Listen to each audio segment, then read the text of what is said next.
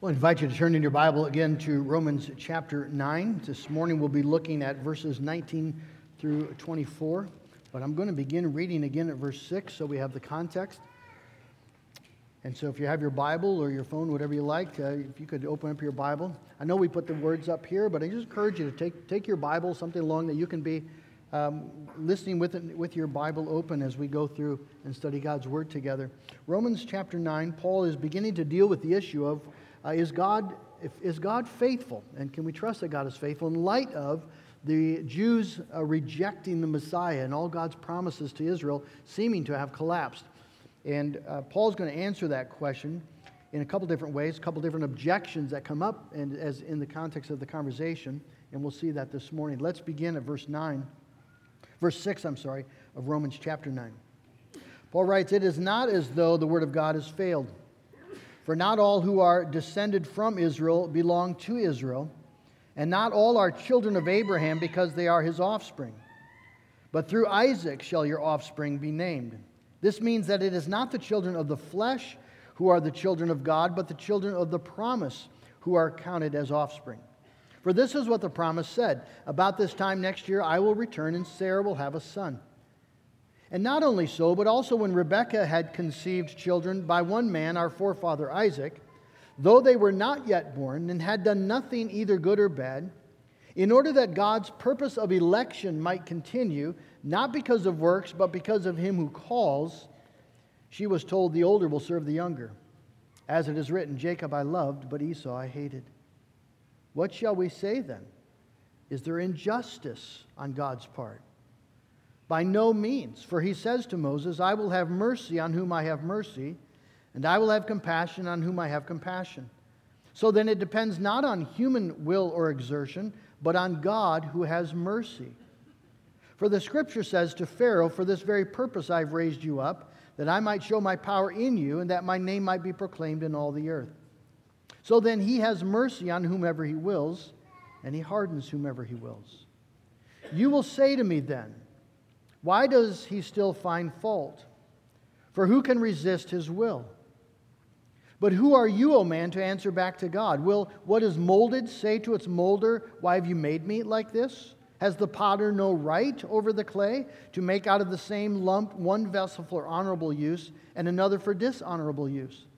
What if God, desiring to show his wrath and to make known his power, has endured with much patience vessels of wrath prepared for destruction, in order to make known the riches of his glory for vessels of mercy, which he prepared beforehand for glory, even us whom he has called, not only from the Jews only, but also from the Gentiles." Let's ask the Lord to bless his word. Father, we are in deep need of your Holy Spirit to understand these hard things, and we trust that the Spirit is promised to us and available to us. And so this morning, Lord, I just ask you'd give us the ability to see and know you and to see the wonder of your mercy towards us in Jesus as we live our lives today. We pray in Jesus' name, amen.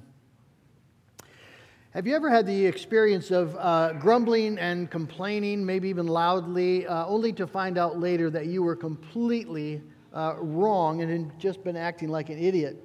The first time, and there's been more times after that than I care to recount, but the first time I had this experience that I remember, I was 4th or 5th grade, and it was Christmas time, and each Christmas our little class would draw names and exchange presents.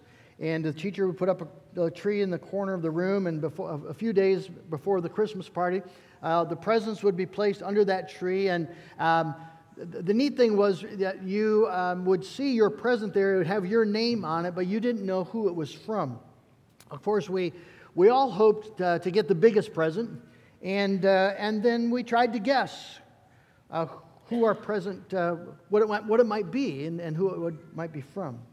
Well, that year I had the smallest present, and it was perfectly evident exactly what it was. It was a pocket knife, thinly wrapped in some Christmas paper, and I was deeply disappointed. I was disappointed because A, I already had a pocket knife, and B, there was no guessing to it at all. And so the fun was gone. And during recess, I expressed to my friend Scotty Stroven, my deep displeasure about, whichever idiot had done such a lousy job of wrapping my present. I mean, good grief, couldn't they just put it in a box of some sort? How much can a cardboard box cost? They could have just put it in saran wrap and put the title right on it, Pocket Knife for Dale. I was in high horse, and it was not my best hour. But then the day came to open the presents, which I knew was going to be a bit of dilemma because, as I said, you didn't know who the present was from until after you opened it, and then that person would reveal themselves to be the giver so that you could express your boundless joy and eternal appreciation. And that was going to be a bit of a challenge for me. So I was willing to do my best, and we opened presents, and I take my little pocket knife, and I open it up, and I thought I was doing fairly well, expressing my surprise and appreciation.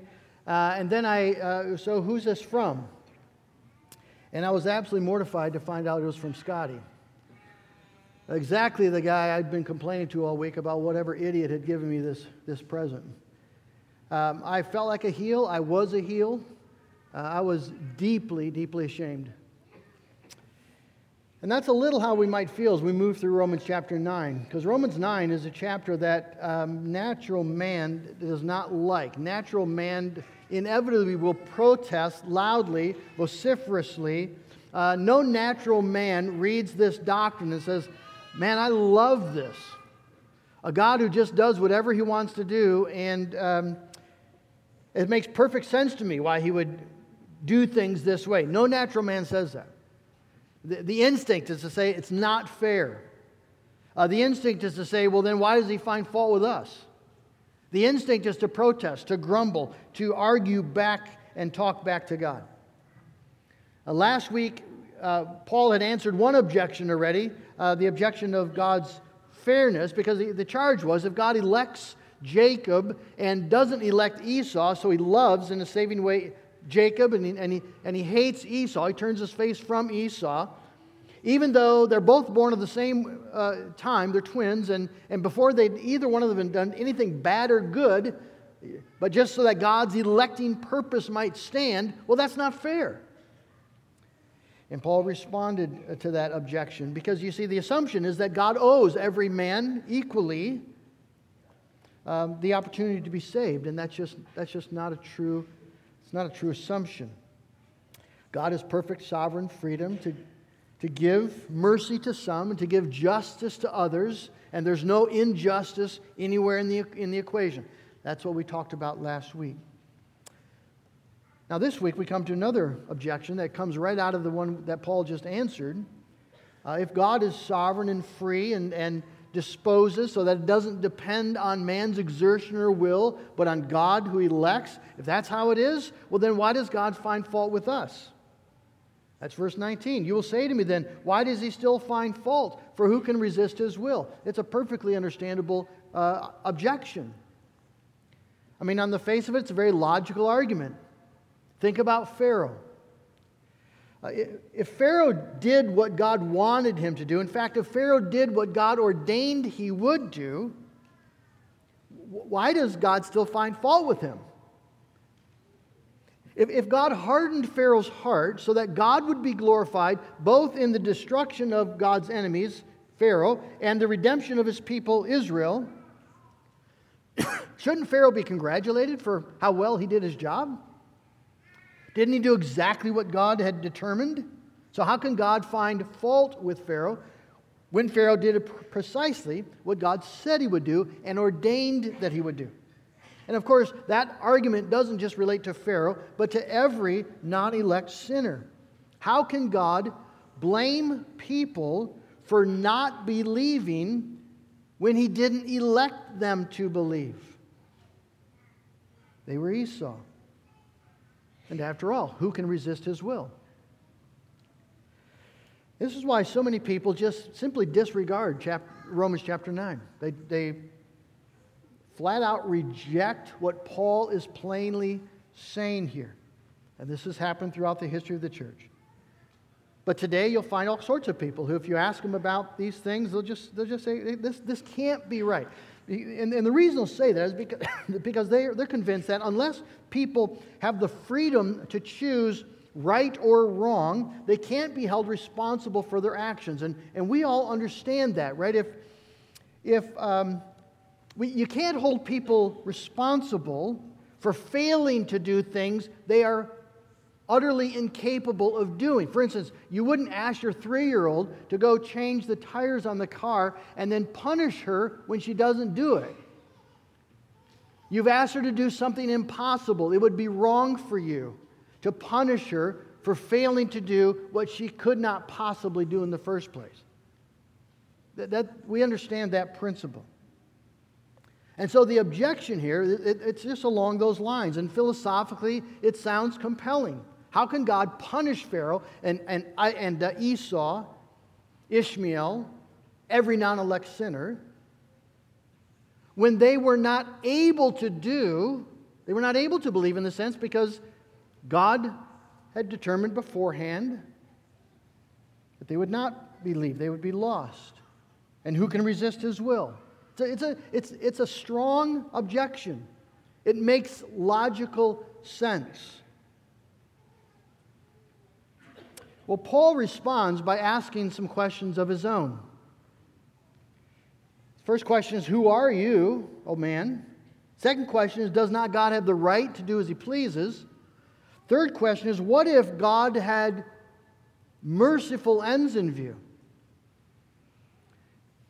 Let's just take Paul, track him as he makes his response. The first question Paul asks is, who are you, O man, to answer back to God?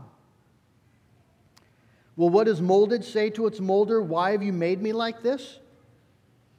Notice, as Paul responds to the question, he doesn't answer the objection directly. What he does is he responds to the assumption underneath the objection.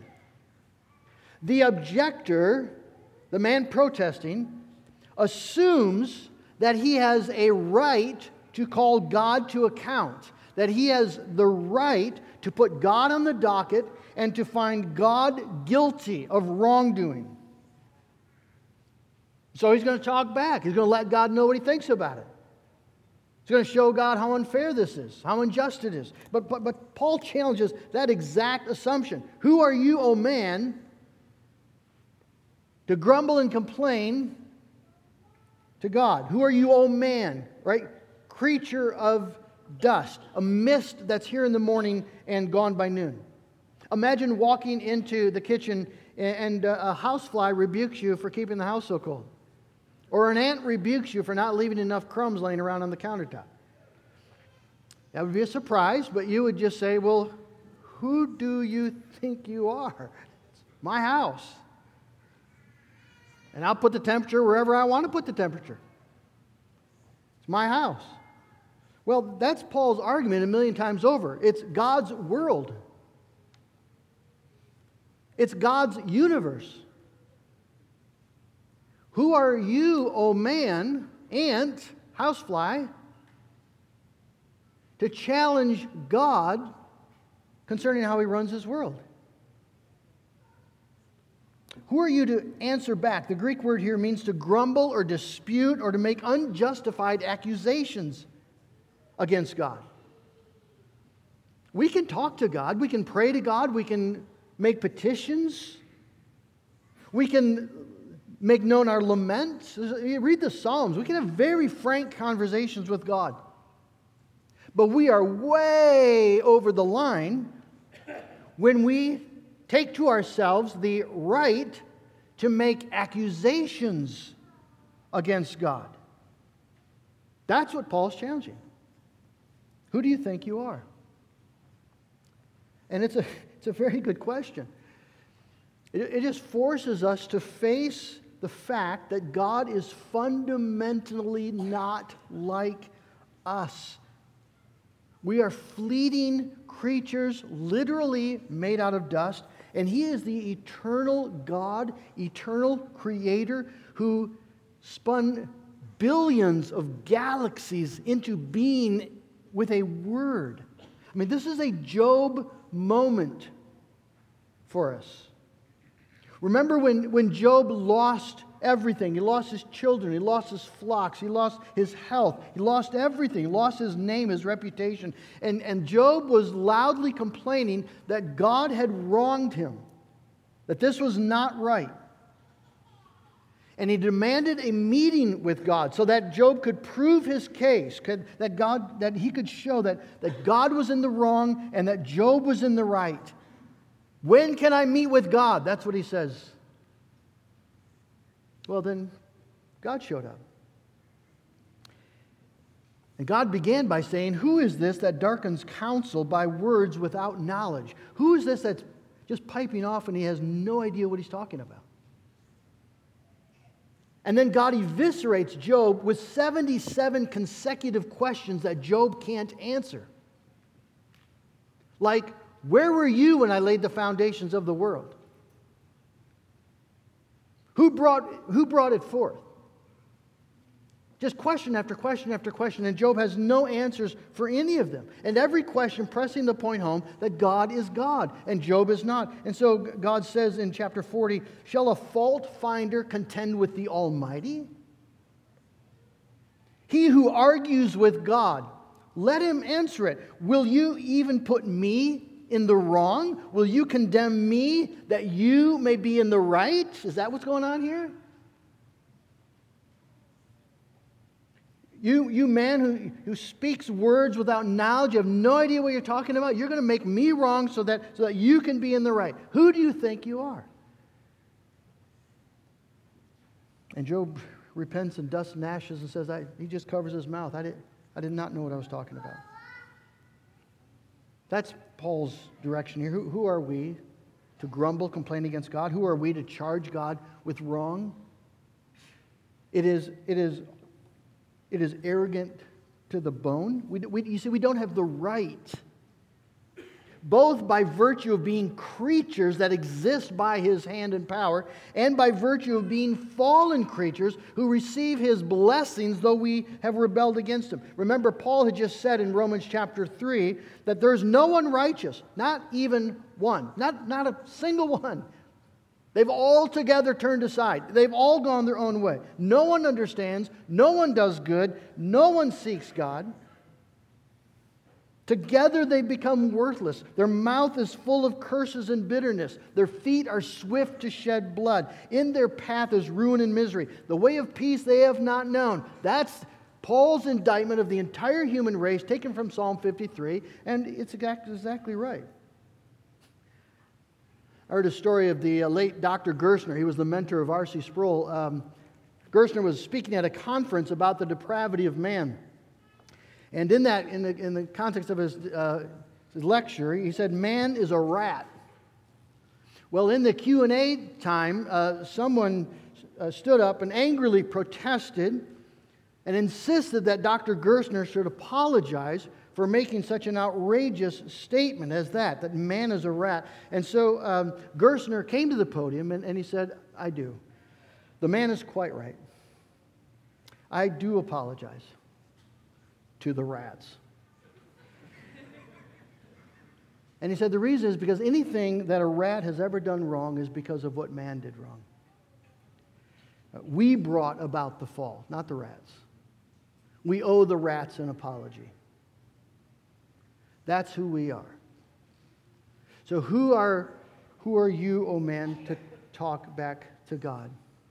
We just have to realize we're nothing, and we don't have any right to charge God with wrong. You know, that's kind of a popular thing today, to spout off to God and just vent your anger to God. And I think Paul would just say, and you are who?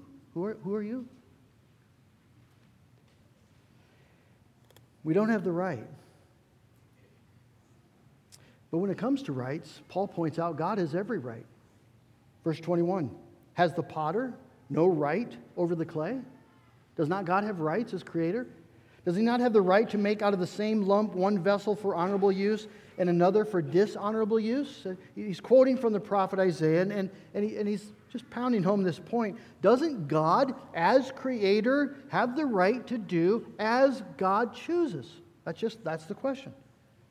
Does or does not God have the right to make out of the same lump of clay some vessels for noble use and some vessels for common use? Doesn't he have the right if he's working with glass to maybe out of the same molten thing make a nice flower vase and an ashtray? Can anybody stand up and say to the artist, "What are you doing?" Can the ashtray say, "What are you doing?" No. Doesn't God have the sheer, simple, sovereign right? We're talking about rights. Doesn't God have the right to do with His creation, as He sees fit? Can anyone say no? And if you do, on what possible basis? Because you know better? You got it all figured out? You can answer the 77 questions? Of course not. The answer has to be, yeah. God has the right. He's the potter. It is His divine prerogative to do with the clay as He chooses. That's an irrefutable argument, irrefutable statement. Now, once again, while it's logically consistent and irrefutable, we may not find it emotionally satisfying. It should be, right? There should be something within us as creatures that says, what an awesome God. The angels find delight in it, in the godness of God.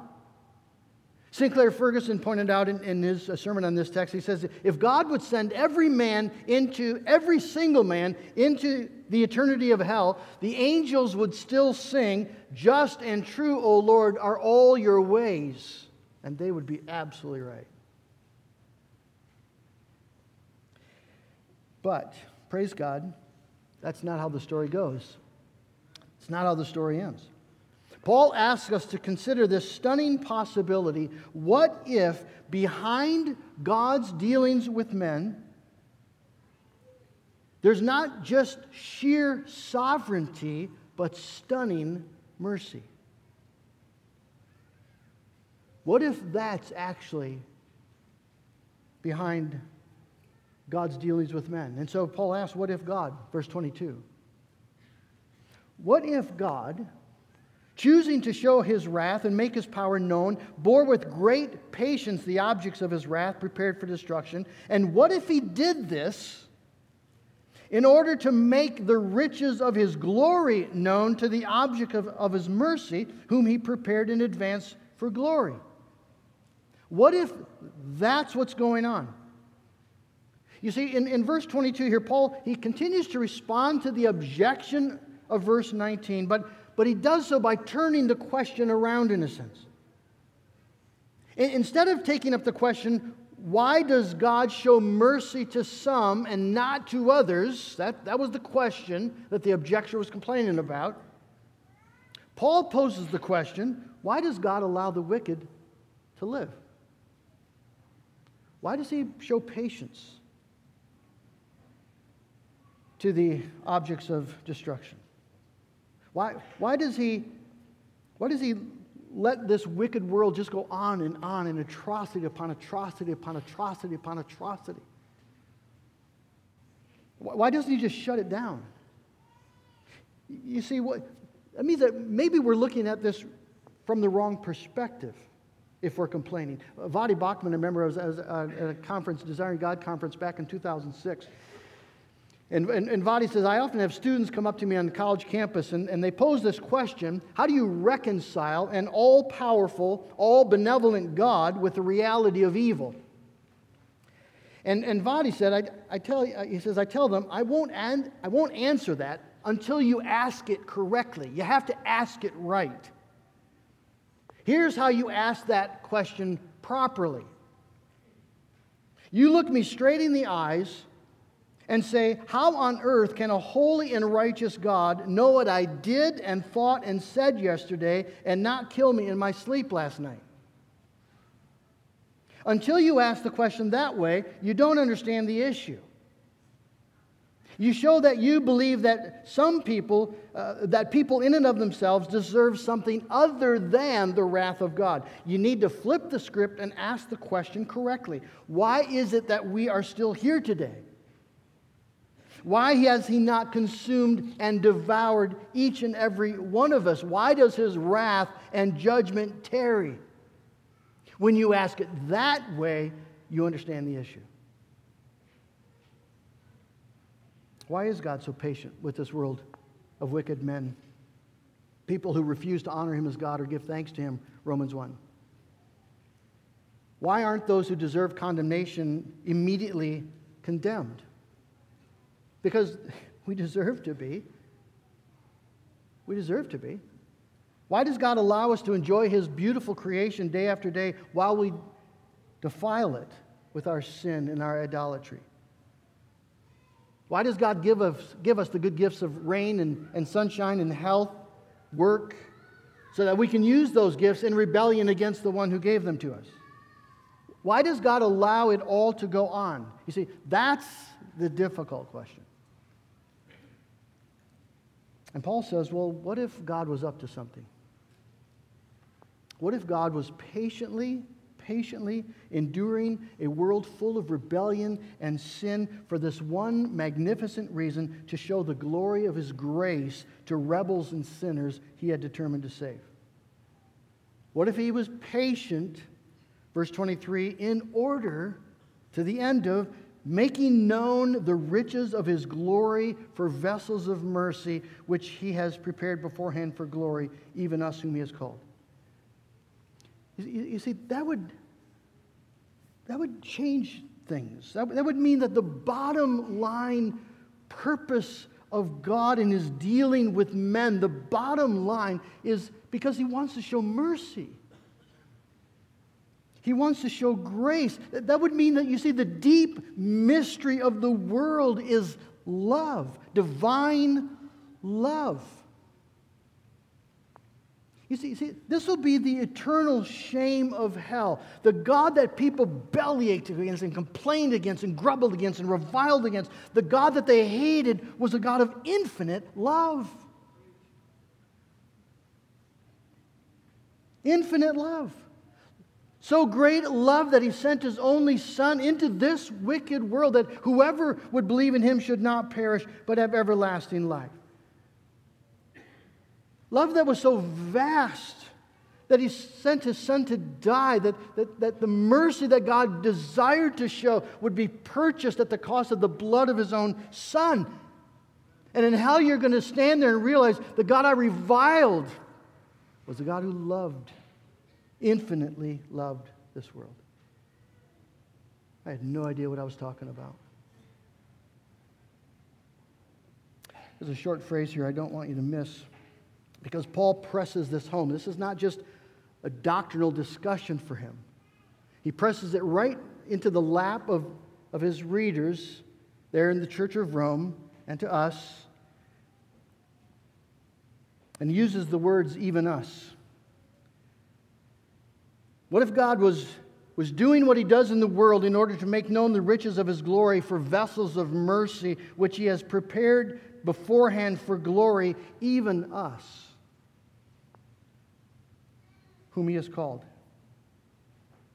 You see, friends, that means that if you're a Christian, that you are that person. You are a vessel of God's mercy. If you confess with your heart that Jesus Christ is Lord, and you believe in your heart that God raised Him from the dead to be your justification, to be your righteousness, if you believe that Christ is right now seated at the right hand of God, and one day He's going to come again to judge the living and the dead, and when God asks you, why should I let you into my heaven? Your answer is, there's no reason whatsoever except you love me and gave Christ to me.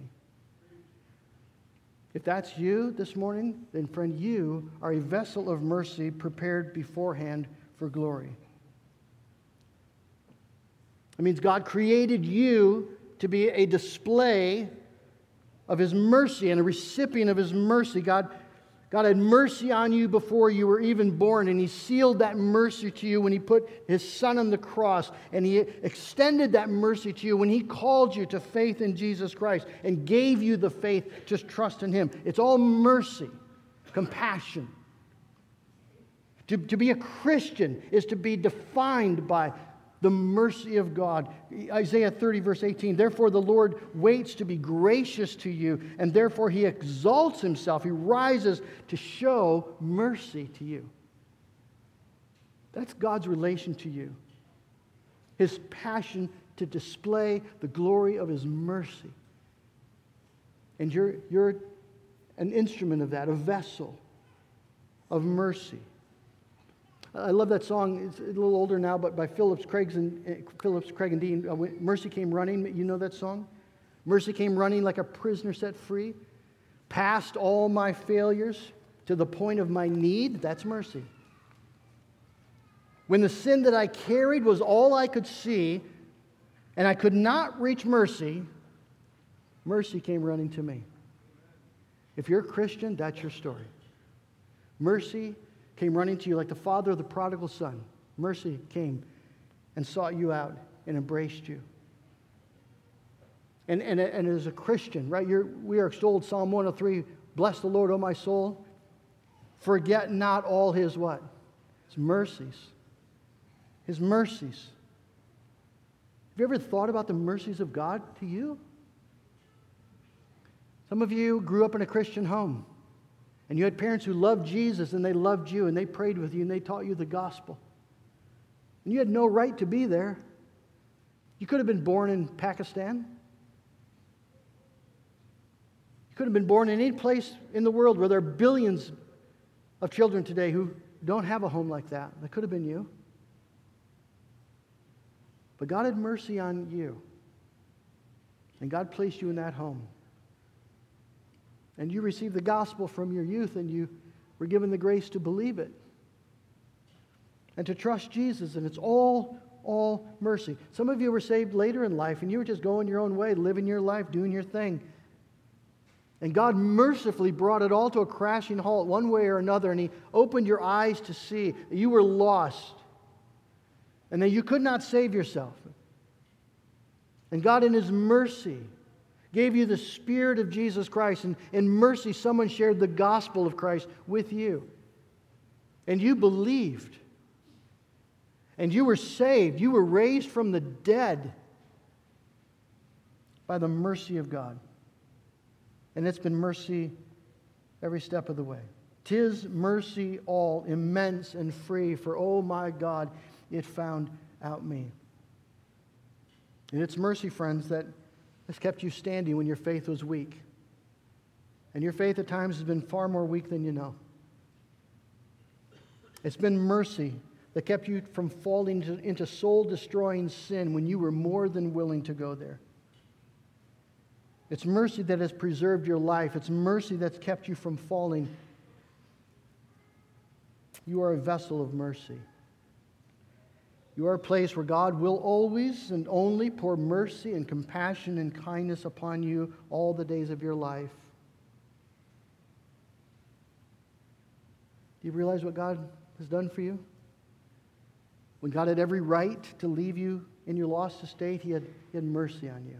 And He continues to have mercy on you. And He promises mercy towards you forever and ever and ever until you're home.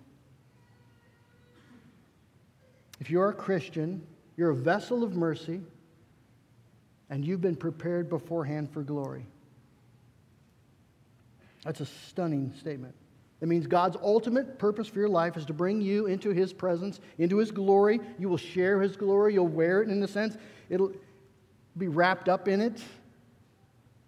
God has mercy on you to that end, so that you will one day know and taste and experience forever the indescribable, manifold glory of God as you live with Him forever in a new heaven and a new earth. That's your destiny. Your life now is mercy, your life there is glory. And all because of God. So, friends, my question for you this morning then is just simply this. Are you a Christian? Are you actually, in truth, a Christian? Have you confessed your sin to the Lord Jesus Christ? Have you trusted that God placed His Son on the cross for that very sin for you? And that Jesus' obedience now is your righteousness? Are you a Christian? If you are not, friend, you can be. That's the beauty of the gospel. No one who wants to be saved will be condemned. I've said this before, but we need to say it. In the context of election and reprobation, you'll not find a single person in all the Bible or all the history of the world who went to the gates of heaven and said, I want to come in, and God said, I'm sorry, you're not elect. It doesn't happen. If you are willing to confess your sin and call on the name of the Lord, what does the Bible promise? You shall be saved. You shall be saved. And that promise has never failed a single person. And so if you're not a Christian today, why wouldn't you want to be? What glory God offers to you. And He calls you to come and believe and be saved. Maybe you are a Christian. You're going through a really rough time. You're wondering what God is doing in your life, and you don't complain out loud, but there's cynicism in your heart. There's dissatisfaction with God. You can't say that you love Him deeply. You're trusting in Him implicitly. You're not taking peace or comfort in God's ways in your life right now. And God wants you to know, Christian, you are a vessel of mercy. Every day you're a vessel of mercy. God knows what He's about. He knows what He's about. He's God. Could you humble yourself and say, though I don't get it and I don't understand, I'm willing to trust, me, the ant, right? I'm willing to trust that God knows what He's about, the God who sent His Son to love me and to rescue me, and I'm going to trust Him. And I'm going to believe that I'm a vessel of mercy today, even though there's deep loss and there's anxiety and there's pain, whatever it might be. I'm willing to trust what the Bible says. God's Word says. I'm a trophy of His mercy, someone prepared beforehand for glory. And let that confidence, let that knowledge be your peace as you move into the hard places of life. Friend, whatever your station or life today is, whatever your circumstance, let's resolve to embrace this truth and put all grumbling and complaining aside. We cannot be the people who grumble against God. Not when we've been purchased with the blood of His Son. We have no right. God has reasons for what He does, and the deep mystery of the world and the deep mystery of our life is infinite love. Let's believe it. Let's trust it. Let's give Him thanks for it. Amen.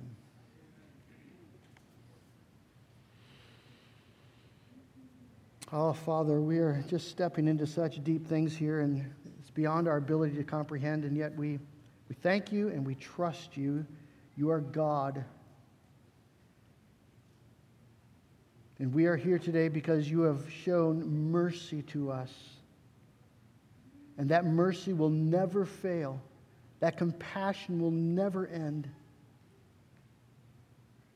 And so, Lord, I pray that You give us the faith today to embrace this truth, to rejoice in the infinite love of God, to put away all grumbling and complaining, to move into every day with joy and gladness because we are vessels of mercy prepared for glory. And I just pray, Lord, that identity would change how we see our circumstances and how we live our life, how we talk to You in prayer. Jesus, I thank You for these deep, profound things, and I thank You for Your Spirit to help us understand them. I pray that Spirit now would help us to rejoice in them. And Lord, if someone is here today who's never come to Christ in a saving way, oh Jesus, I thank You that the gospel is certain and true and the promise stands, and that You would draw that person to call on the name of the Lord and be saved. We'll give You the thanks in Jesus' name. Amen. We're going to conclude with a hymn that we don't sing often. In fact, it's been quite a while, but I'd like you to pay attention. The tune will be familiar to you, but pay attention to the words. Church of God, elect and glorious. Let's stand together and sing.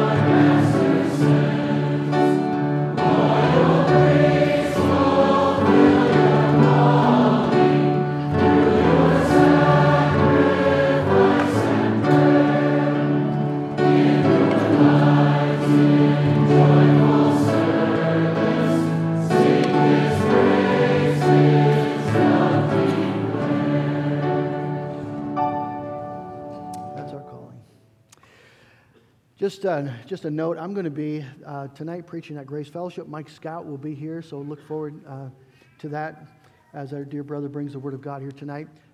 This Monday, tomorrow morning, Joanne and I are leaving down to Gainesville, Florida, where I'm teaching a class on preaching for ministers in the OPC, so I would ask you to pray for me for that. And then the next week, we're going to be taking a vacation. So it's going to be 2 weeks before I'll be back, but we will keep you in our prayers and ask you to keep us in yours as well. And as we each go in the path that God has called us, receive His blessing. The Lord bless you and keep you. The Lord make His face to shine upon you and be gracious to you. The Lord lift up His countenance upon you and give you His peace. Amen.